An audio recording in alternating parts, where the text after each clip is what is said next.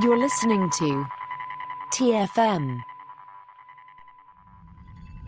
Want to join in the conversation and share your thoughts on this episode? Join the Babel Conference, our listeners' discussion group on Facebook. Just type BABEL into the Facebook search field, and we'll look forward to seeing you there. Hey everyone, I'm Rod Roddenberry, and you're listening to Trek FM.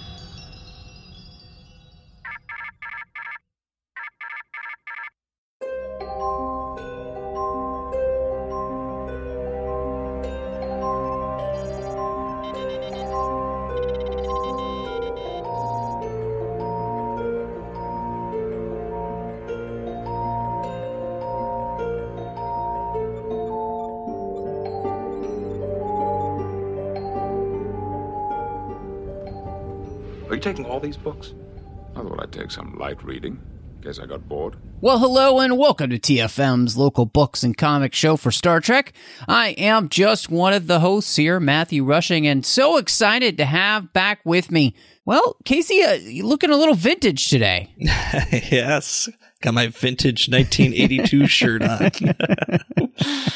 Man, fantastic. All parts original. Yeah, pretty good year, 82. So, but we're excited to be here at Literary Treks, and we've got a great show to start off 2023.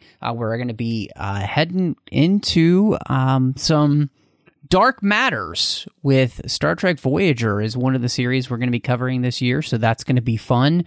We've got a lot else coming up. We've even got of course, brand new book coming out with John Jackson Miller. He's got his Strange New World book, The High Country, that's going to be coming out soon. Casey and I have our review copies, and we're going to be able to talk to John on the show, which we can't wait to be able to do. And man, I'm so excited to dig into this, Casey. I haven't even touched it yet, but like in the sense of like getting to crack it open because I was reading the book for today. But man, this I like holding hardcover books. Oh yeah, you know, it's got a nice feel. Great. It's like it's a long one too, so I'm really excited to get into that. Yeah. And that Anson Mount, he's just a good looking guy, handsome devil. So really, really good looking guy. Anyway, that's we're excited that everybody's here with us as we kick off another year of Literary Treks.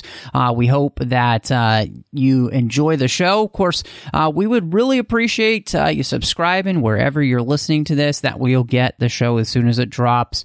Of course, you could find us all over social media too. We'd love if you would follow us over at Trek FM on Twitter and Instagram. We're also on Facebook at facebook.com/TrekFM. There is a listeners-only discussion group you can join as we have a place for listeners all over the world to be able to talk about our shows. And, of course, you can find us online at trek.fm. And we would also really appreciate you going over to Patreon and supporting us through Patreon. We've got some great associate producers over there for this show, Greg Rozier and Casey Pettitt.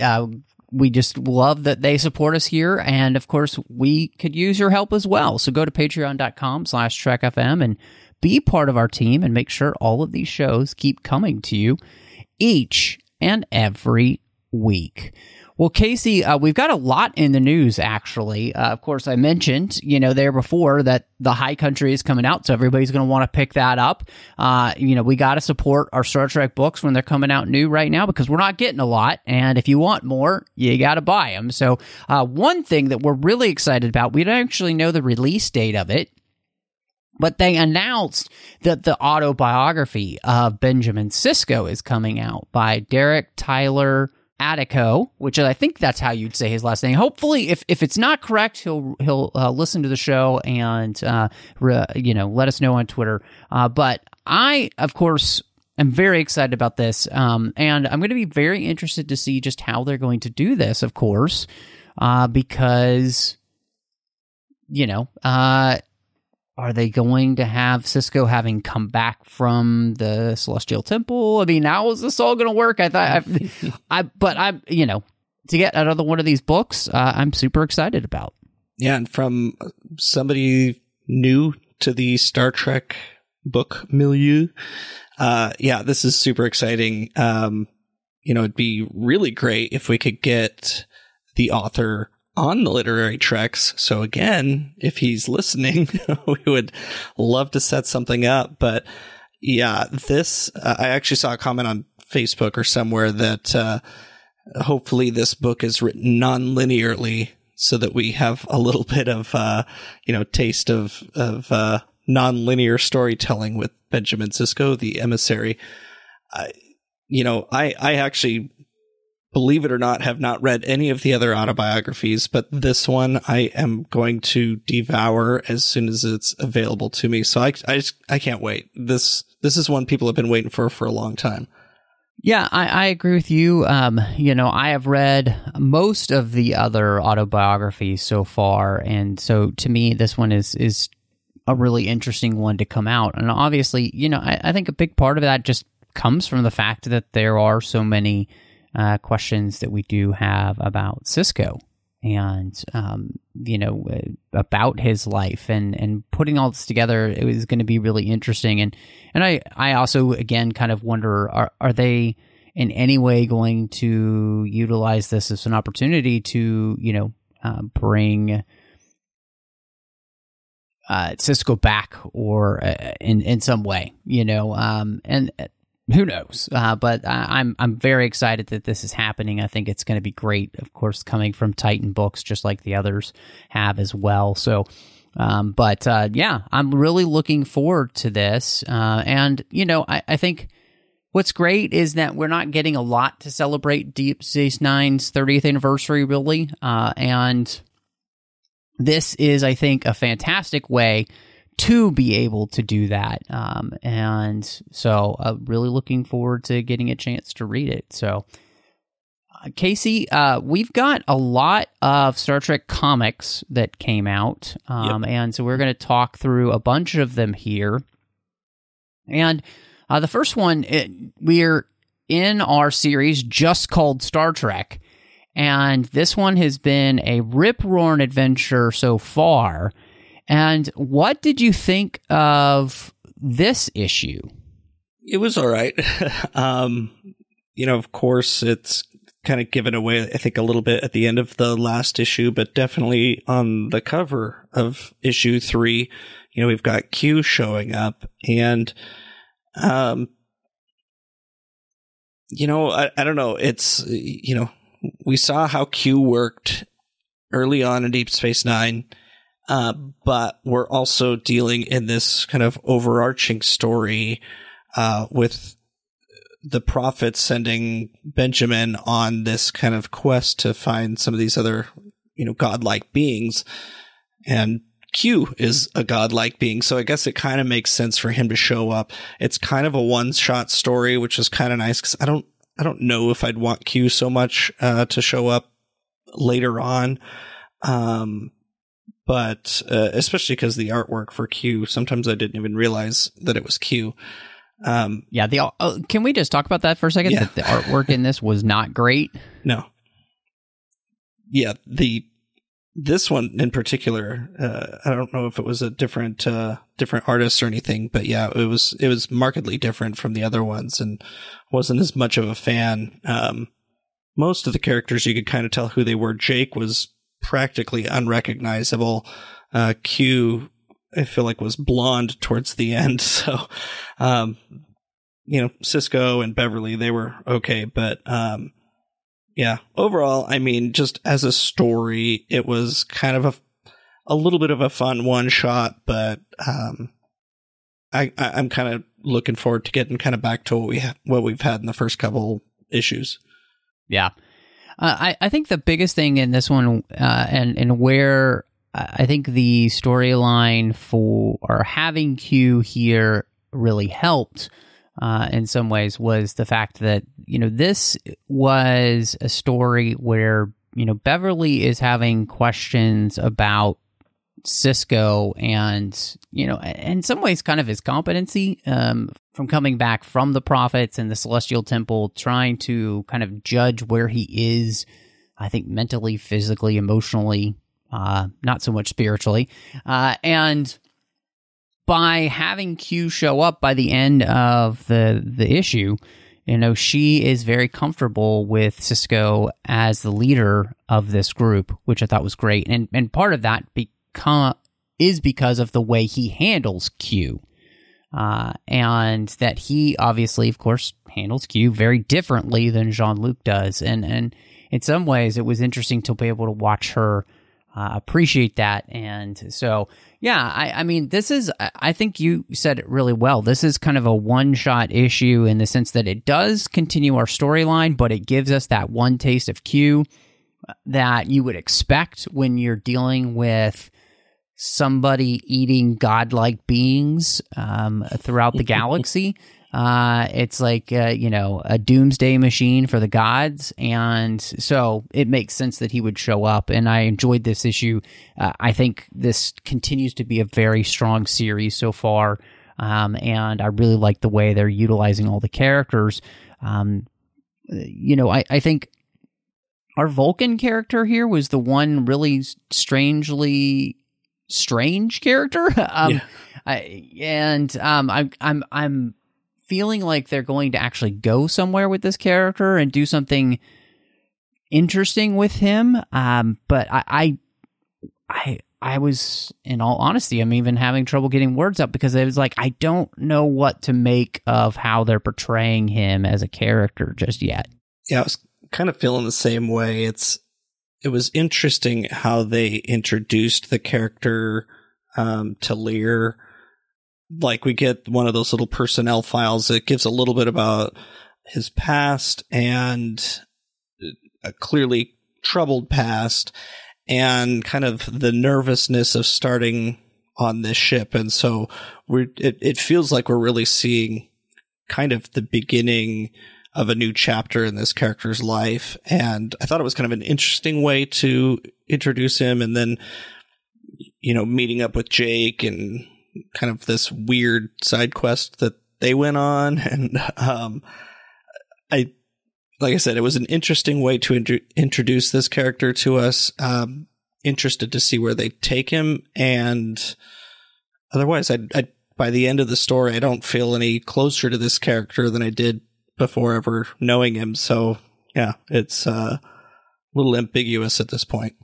Yeah, I completely agree. But I feel like, the series just continues to move along strong. And, I actually am looking forward to the fact that hopefully, Jake and Benjamin can reconnect because of this series, because Jake is on the ship there. It seems almost in the role of chef, which is kind of great. And, this really is. It's been a great comic so far.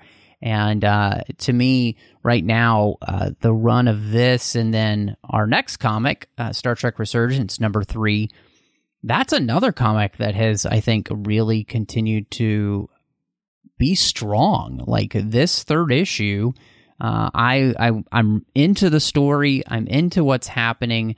I love the back and forth. I love the way that we're using the fallout of the Dominion War here to tell the story as well, and being in that time period, since there's so little in quote unquote canon right now with this. And so to me, these two comics, I'm enjoying every single issue that we've been getting so far, which in all honesty with Star Trek comics has been a real hit or miss for me, for years. But this lineup of Star Trek and then Star Trek Resurgence, I'm really been enjoying, and I find myself like eagerly anticipating the next issue. Yeah, absolutely. I mean, we've, especially in recent runs of Star Trek comics, like I've already forgotten what the Mirror Mirror War or something like that just was totally like all over the place. Mm-hmm. These comics feel like they had kind of a cohesive story, or at least some kind of outline before they started. And with the ones just simply titled Star Trek, I mean, we don't know how long that's going to go. Like, we're assuming that it's just basically going to be a continuing series, whereas Resurgence essentially is going to kind of be ending probably around the time that the video game comes out. but there's clear story arcs that we're following. We know where they're going, and that's definitely what I appreciate about these, because I'm right there with you. Yeah, I can't wait for the next issues to come out. I want to see where they go from here. I'm not constantly questioning, what are we doing reading this story? Resurgence continues to get me excited about this video game that I'm probably not going to be able to play because I don't have the Xbox One or anything. Yeah. No, I'm right there with you, and I'm specifically kind of not talking about the plot of this one because there's a lot that happens, and I'd hate to actually ruin it for anybody. If you've been reading the comic, it's go ahead. This is another great issue, I think. If you haven't been reading it, it's interesting. Somebody, it was either on the Babel conference or on Twitter, mentioned the fact that our conversations about Resurgence were making them actually get the comic, which I was really excited to hear. Yeah. But I'm actually just excited that we've been able to be so positive about these two comics so far. And I really hope that will continue.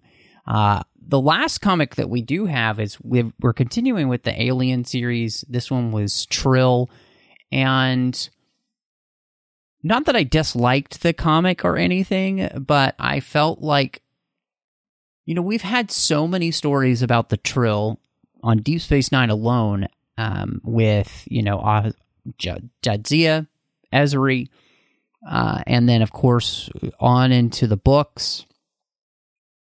I didn't really feel like that this story added anything to my understanding of the Trill or was necessarily necessary as a comic. So it's not bad. It's not good. It's just kind of there for me. And I actually found it disappointing because of that, because the Trill are fascinating to me, but there was really no new ground that was covered here, which made me wonder, okay, like you said about the Mirror War, it's like, why are we reading this? Yeah, I actually wasn't even aware that this one was coming out. And so, that was my first thought too, like, oh, okay, we have a Trill comic. That's neat. And you're not really watching Discovery, and we've actually had some Trill stories on Discovery now too that I felt like in some ways bettered the understanding of the Trill kind of even more than we got, or kind of expanded on what we got in Deep Space Nine. And I'm in complete agreement. I'm not sure why we needed this one. And I was actually kind of confused through about half of it, until I kind of understood where they were going with it. And I would say actually the second half of this comic is a lot stronger than the first half of it, which it made it a bit of a slog to get through. And we're talking 40 pages, which is, it's long for a comic, but still, I read it in, a pretty short time. So, yeah, it's characters we don't know. It's actually, yeah, the only thing familiar about this is just the Trill themselves. And so by the time we ended the story, I'm kind of like, okay, so I read another comic. Unless this character shows up somewhere else, I don't really have any feelings for her or any of the other characters that we saw. Right. So, it's got like a good kind of redemptive story at the end, but again, I'm not sure that makes up for kind of the pretty rough start that it had. So it really is kind of middle of the road for me as well on that one. Well, with all of the comics that we had to talk about, I am very much looking forward to the fact that we are diving into a new book series, as we're going to be talking through, I mentioned earlier, Dark Matters, which is a Star Trek Voyager book series that was set during the fifth season, I believe. And so, if I remember, it was the fifth season. Yes, you're remembering correctly, Matt. But I don't know, Casey. How about we go get lost in the Delta Quadrant? It's dark there. One of the things that I kind of love about these Star Trek books that I've never read is that, I try to even stay away from the blurbs about the book. So I just kind of come in not really knowing anything. And the biggest part of this series is the fact that Chrissy Golden picks up a thread from the series, first season's episode, The Needle's Eye, and we use this Needle's Eye as a catalyst for this entire book series. And so, first things first, I have to ask you, Casey, how you feel like using that story and that character of Telek and the Romulans here as a story point then to create what we get in this 3-book series. Thought it was actually a really interesting thought. Once I realized that's where they were going with this, I waited to watch that episode again until after I finished the book, but I'd almost recommend seeing that episode again first just to refresh your memory. But, you know, like at this point in the publishing, I think this is like, what is this? Like there weren't very many Voyager books at this point. We're in like the 20s or so of books. So, I mean, you know, this takes place during season 5, but, you know, we've only got 20 books that they've ever written. And so I think for the book reader and even for the show watcher, I guess, seeing a Romulan on the cover of a Star Trek book at this point is probably a little risky since there was just the one episode that we really had a Romulan. But it was fun because it's a familiar adversary for, I guess, for Star Trek fans. But even then, it gave, I guess, our Voyager crew kind of something familiar to fight in this kind of unfamiliar land. And using this Romulan that had come to their ship and kind of befriended them, I guess, only to find out that he was going to die, like, I don't know, a few years before that episode aired. I don't know. It was just a really interesting kind of hook to use as a catalyst for this story. Yeah, I agree with you. It was unexpected. And I think the biggest thing is, you know, when the book starts off with the Romulans, you're kind of wondering how in the world is this going to tie in? And the way in which I think they do it is fascinating, especially, you know, that storyline had so much to do with there being that micro wormhole, and she really picks up that story thread idea and uses it to full advantage to be able to create what we get in this series. I mean, I think, to me, I started the book, I'm thinking, like, how are we going to connect this to, you know, the Delta Quadrant, and how are we going to get there? And I do think that she does a great job of making that happen by creating something very unexpected, which comes in the form of this very powerful race called the Shepherds. And they're not as powerful as the Q, but they seem to have quite a bit of power, and we still have a lot to learn about them. But there is a renegade faction of these led by someone called Liu, I think you might say it, something like that. And they've been helping the Romulans harness dark matter for his own nefarious dark purposes, which we don't understand even by the end of this book. We don't quite understand what it is that this renegade shepherd is trying to use the Romulans for. He's promising them, you know, galactic domination because they'll have this perfect cloak which uses dark matter, and, you know, he apparently needs Telek's wormhole creating ability for some reason. And so, yeah, this was, I think, a very good connection to the Needle's Eye, and then building on top of that with the Shepherds and this renegade specifically. It's smart. I think it was actually really well done, and I think created a very interesting, you know, new villain.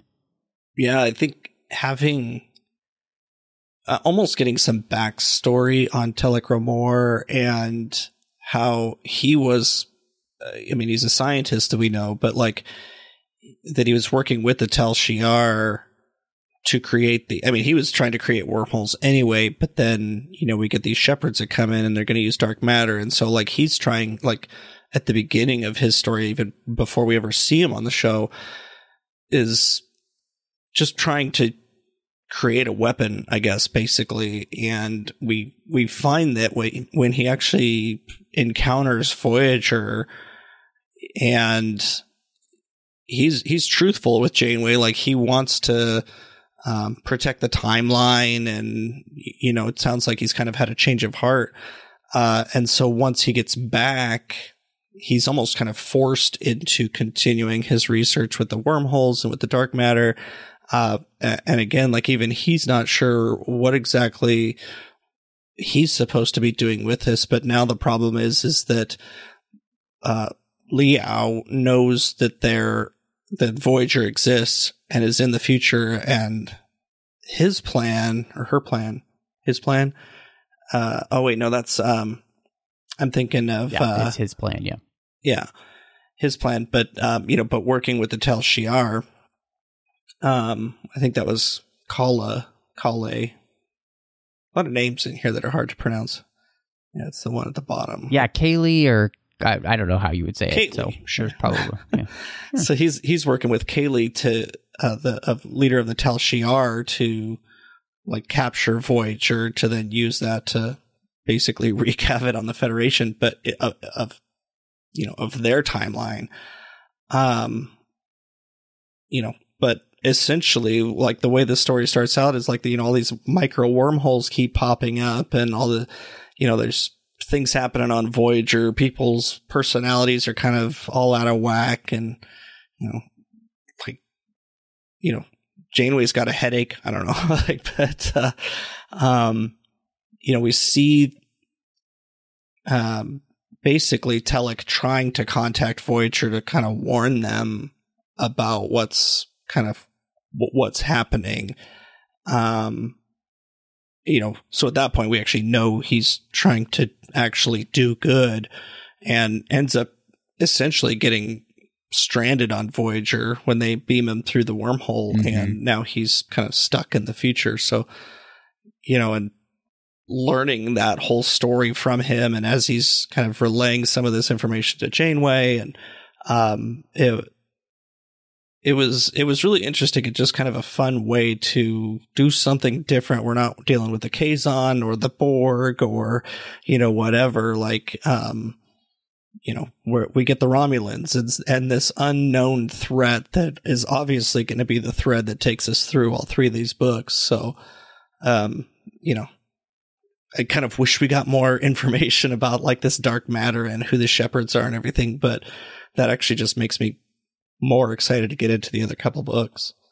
Yeah, I think she really does a good job of setting up the mystery of these characters. And like you said, what makes it pretty fascinating is we don't actually get a lot of answers in this story, which in some ways is something that, it's like when you would have a 3-part arc in Deep Space Nine, or when they would do the 2-parters for the Next Generation. You weren't going to have the ability to have all of the answers at one time, and I think they do a pretty good job of giving you enough here, and then making you interested as to where you're going to go next. And I think, the most fascinating thing to me is the way in which, these shepherds seem to understand dark matter in a way that, we very much don't understand.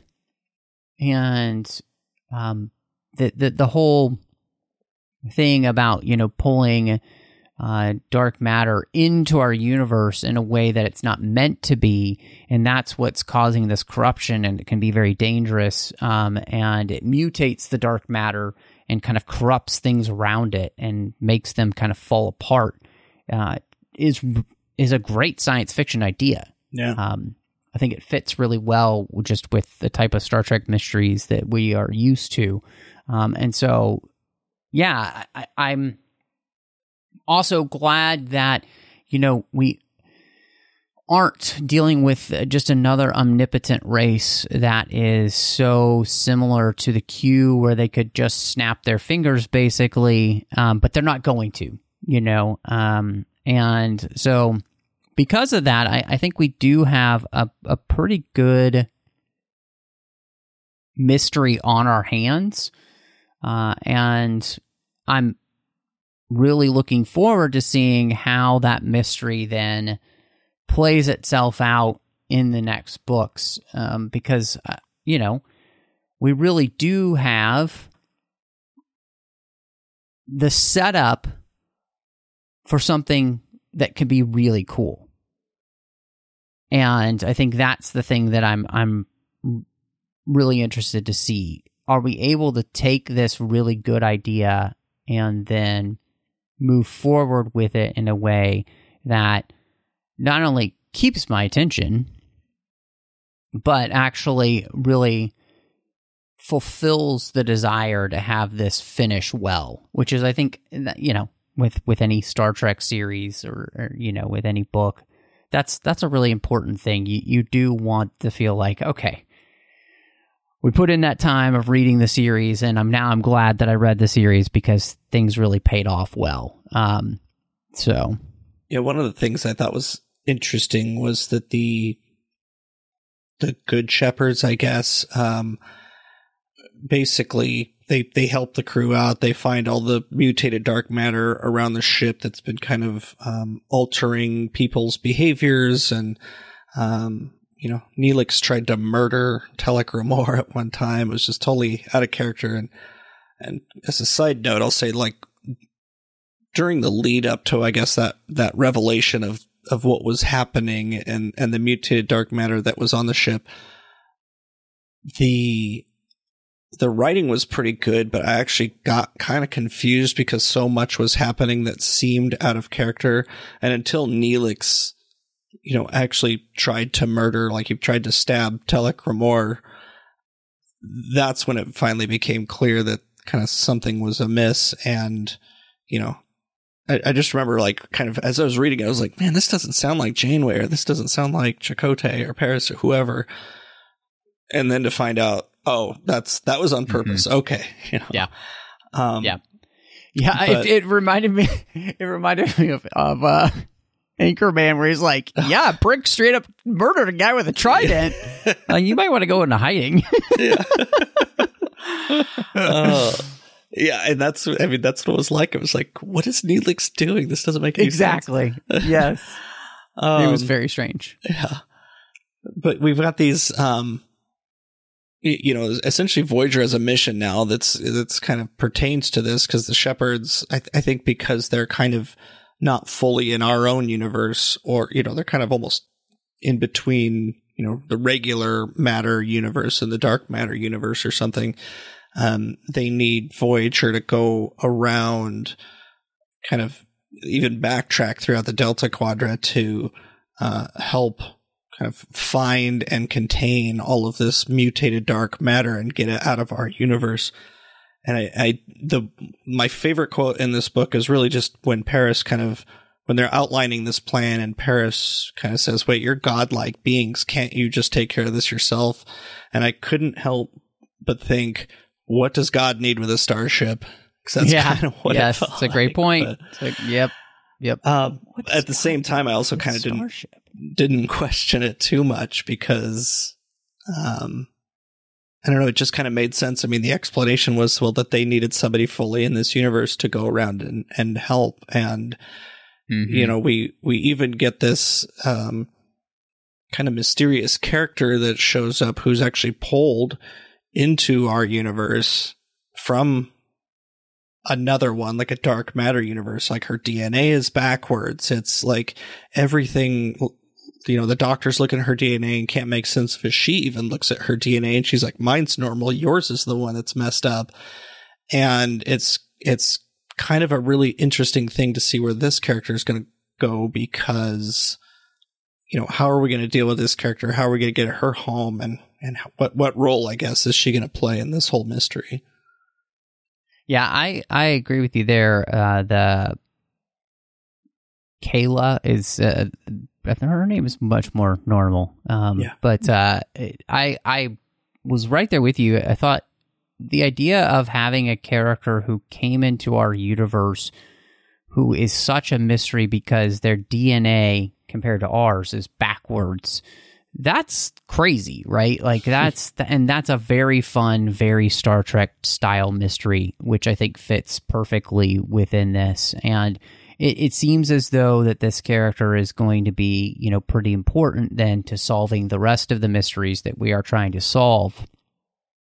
And I'm looking forward to that very much in this. And, you know, I think it fits very well within the idea of, you know, Star Trek doing the whole, you know, alternate universes and, you know, myriads of universes where all of these different things can happen in completely different ways.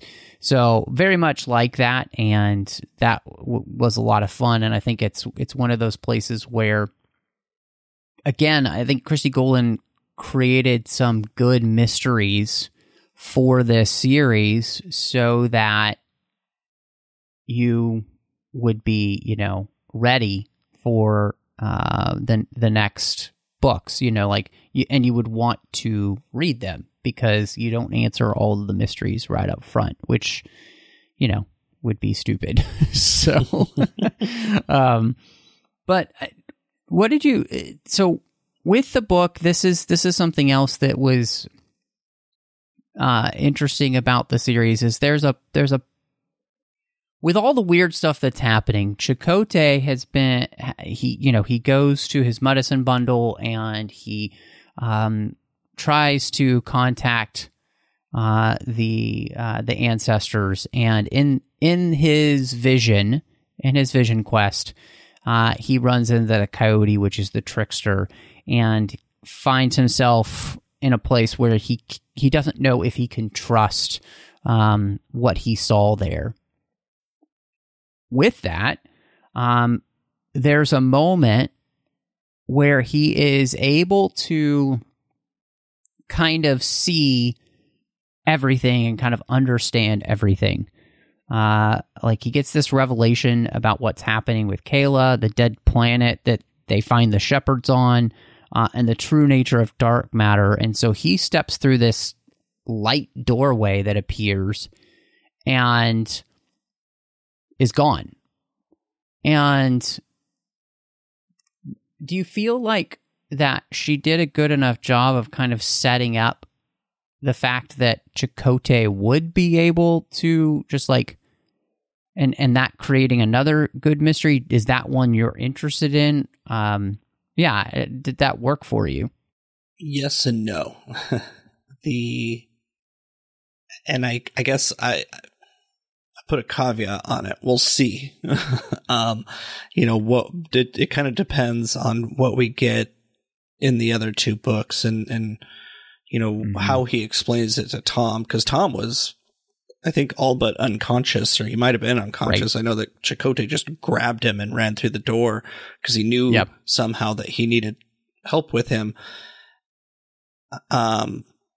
Because just from his vision quest, I mean, some of the description or whatever that we got from his vision quest helped a little bit, his description of the coyote and everything, but that was a very quick scene towards, you know, the end of the book. And I mean, I think partly on purpose, just because Chakotay really only has kind of a split second to kind of, for things to click and know that he needs to run through this light doorway.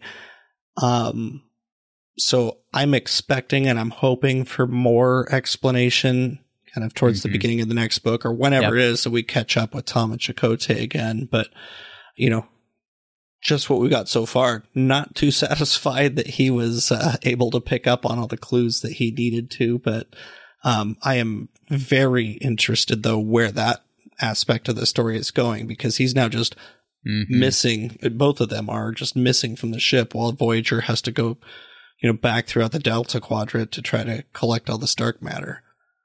Right. Well, and they're told by Talon that he's in the right place, and that they'll see him again, but that he's where he needs to be. Which, that is interesting, of all the people to, she also mentions to Janeway that, maybe he's the most enlightened of you all, which very much fits with the character that we know from the series. And so I think I'm with you to where what needs to happen for me to kind of feel like this mystery was maybe the right choice is for it to pay off well in the rest of this series, and to feel like okay, Chakotay and Tom leaving and going on this other side mission is actually worth the journey. And in the end, that's pretty much every episode that you watch, and you're hoping that it pays off in the end. And so, but it did seem like just kind of an abrupt shift, to all of a sudden just have them disappear. And, I think I will say one of the things about this book is that it is ridiculously short. Yeah. And so it almost felt like, and I'll ask you about that. So there were parts of the story where I felt like we were padding a short book. And that it could have just maybe been a duology instead of a trilogy, maybe, if they had gotten to the point more quickly. Did you feel like that at all? Yeah, very much, especially in the first part of the book, while there was still the mystery of the mutated dark matter around the ship, and, changing people's personalities and that kind of thing.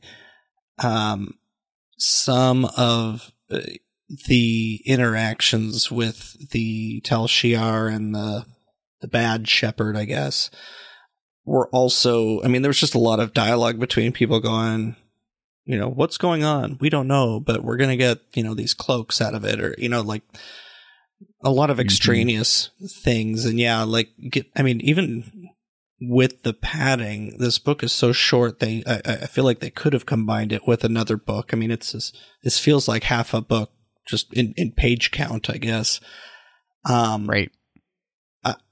I'm just kind of thinking maybe they had story beats as they were outlining. I'm sure it was planned to be a trilogy, and so they wanted to make sure to end here with the first book, but just didn't really have enough story to go into the next ones. I'm not sure how long the other ones are. I'm assuming they're going to be fairly slim as well, but I actually haven't taken a look at that yet. But to cut much out of this would almost make it a novella, which wouldn't be a bad thing either, but I don't know. It was still a fast and easy read, so even with the padding, it wasn't horrible in that way. Right, yeah.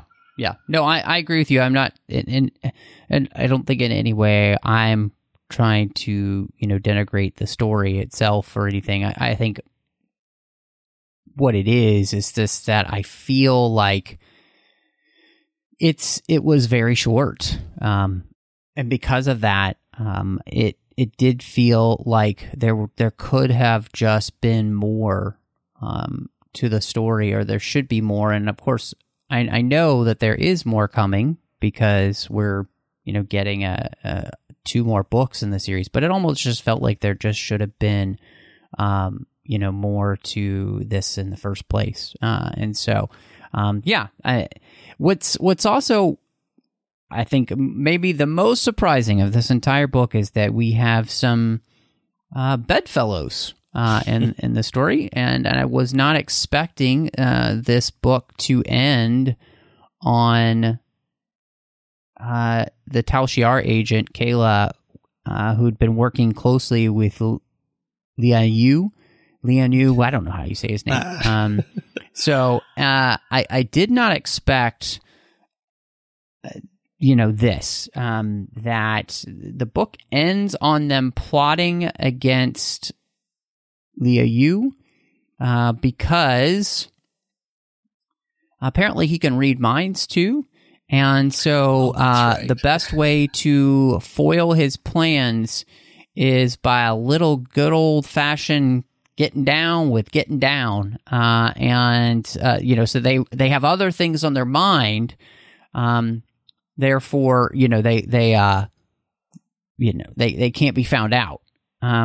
It was maybe the strangest end to a Star Trek book that I have, legitimately ever experienced. Yeah, it was. I mean, it really did come out of left field. I totally forgot that they were doing that because Liao could read minds, and the subcommander who gets called in clearly feels uncomfortable with this. He just wants to get down and plot rather than doing what he needs to with the chairman of the Tal Shiar. But I mean, the sexy time aside, the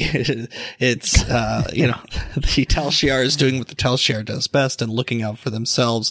And I'm not sure how she thinks she's going to outsmart the shepherds. I guess that remains to be seen. Maybe we'll get a prologue in the next book that returns to this intimate adventure already in progress or something. That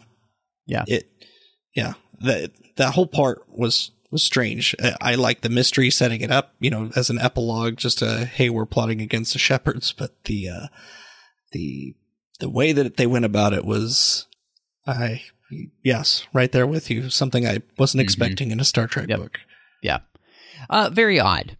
Very odd indeed. So with all that said, Casey, I am looking forward to seeing where you are going to be with your ratings here for Cloak and Dagger.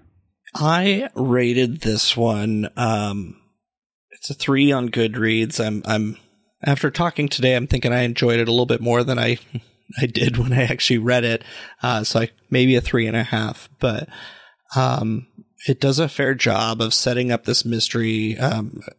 Probably more than fair job of setting up this mystery. I'm very interested. I'm very much looking forward to getting into the next book to see where it goes. Some of the things, like kind of what we're talking about with some of the padding, did kind of detract a little bit from the story. And I understand that we needed to set up the mutated dark matter and changing people's personalities. I do feel, though, that it went on a little too long to the point where I was wondering if she just forgot who these characters were and how they were supposed to act, and that paid off. I was very confused, but if we see it in the show, we kind of know that something's weird. It's harder to translate to paper. So, so I'm kind of, 3.5 specks of dark matter. Yeah, I feel like I'm there with you in this. I'm going to give this a 3. A 3 out of 5 attempted murders. It is interesting, and I think that the mysteries here do leave me wanting to see what happens next. I will say I think that I do wish that it had been a little bit easier to get there in some ways. Like that the book felt a little bit more cohesive in getting there, and that it felt like that there was more to the beginning of this story, so I had a slightly better understanding of all of the mysteries going into the next, 2 books. Because I do feel like there's just a lot there that, we have legitimately no idea who these shepherds really are whatsoever. We got very few answers in that. And it seems like just giving a few more answers in that last scene with Taylin would have been really interesting. And so that we just had a slightly better feel for the whole story. Instead of, having it where Chakotay understands everything and then hops through a light tunnel. But I am looking forward to seeing where we go next, and I think it's going to be a lot of fun to be on, this dark matter journey. Well, we're in the middle of some great comic stories. We've started a Voyager adventure that we're going to continue, and I am very excited for next time when we're actually going to start a Deep Space Nine novel trilogy, and hopefully, being in even better space than this. We're both big fans of Deep Space Nine, so I can't wait to finally get into that one. Yeah, I mean, this is one of those things where, we get so many TOS novels and so many things that kind of revolve around TOS, and I really do like the opportunity for us to be able to dive into other things. I think that it's about time, and hopefully everybody here listening will enjoy getting into Voyager and Deep Space Nine, and of course, we're going to have other things that'll be happening, but I'm really excited about where we're going for Literary Treks this year. So, Casey, before we get out of here, if people wanted to catch up with you and, see what else you got going on, where would they find you? Yeah, you could find me on Goodreads, Letterboxd, Twitter, and Instagram at Knitting Trekkie. And you can also find me doing a podcast called Mickey's Marvels, where we talk about pretty much everything under the Disney umbrella, including Star Wars, Marvel, and I feel like something else I'm forgetting, but those are the big ones. Well, and you can also find me all over the place under the name Matt Rushing 02. So Twitter, Instagram, Letterboxd, Vero, all the places that I'm most active. Of course, you could find me here on the network in the 602 Club, talking about all of the fans we love, not just Star Trek, so much else we want to cover. You can also find me doing The Orb with Chris Jones. We talk about Star Trek Deep Space Nine. We're on our 30th anniversary rewatch. We've got Warp 5 on our 20th anniversary Enterprise rewatch. You can find me also on Saddle Up, where we talk about Strange New Worlds, and Star Trek Picard is just right around the corner with Season 3, and The Artificial Tango is the place you will find Chris and I talking all about that. And then over on the Nerd Party Network, you can find me with two shows. One is called Owl Post. I did that with Drea Kaufman, and we talked about every single chapter of the Harry Potter series, one chapter at a time. And then last but not least, John Mills and I talk about Star Wars over on Aggressive Negotiations. But thank you so much for joining us. And until next time, live long and read on. What do you call that, light reading? To each his own, number one.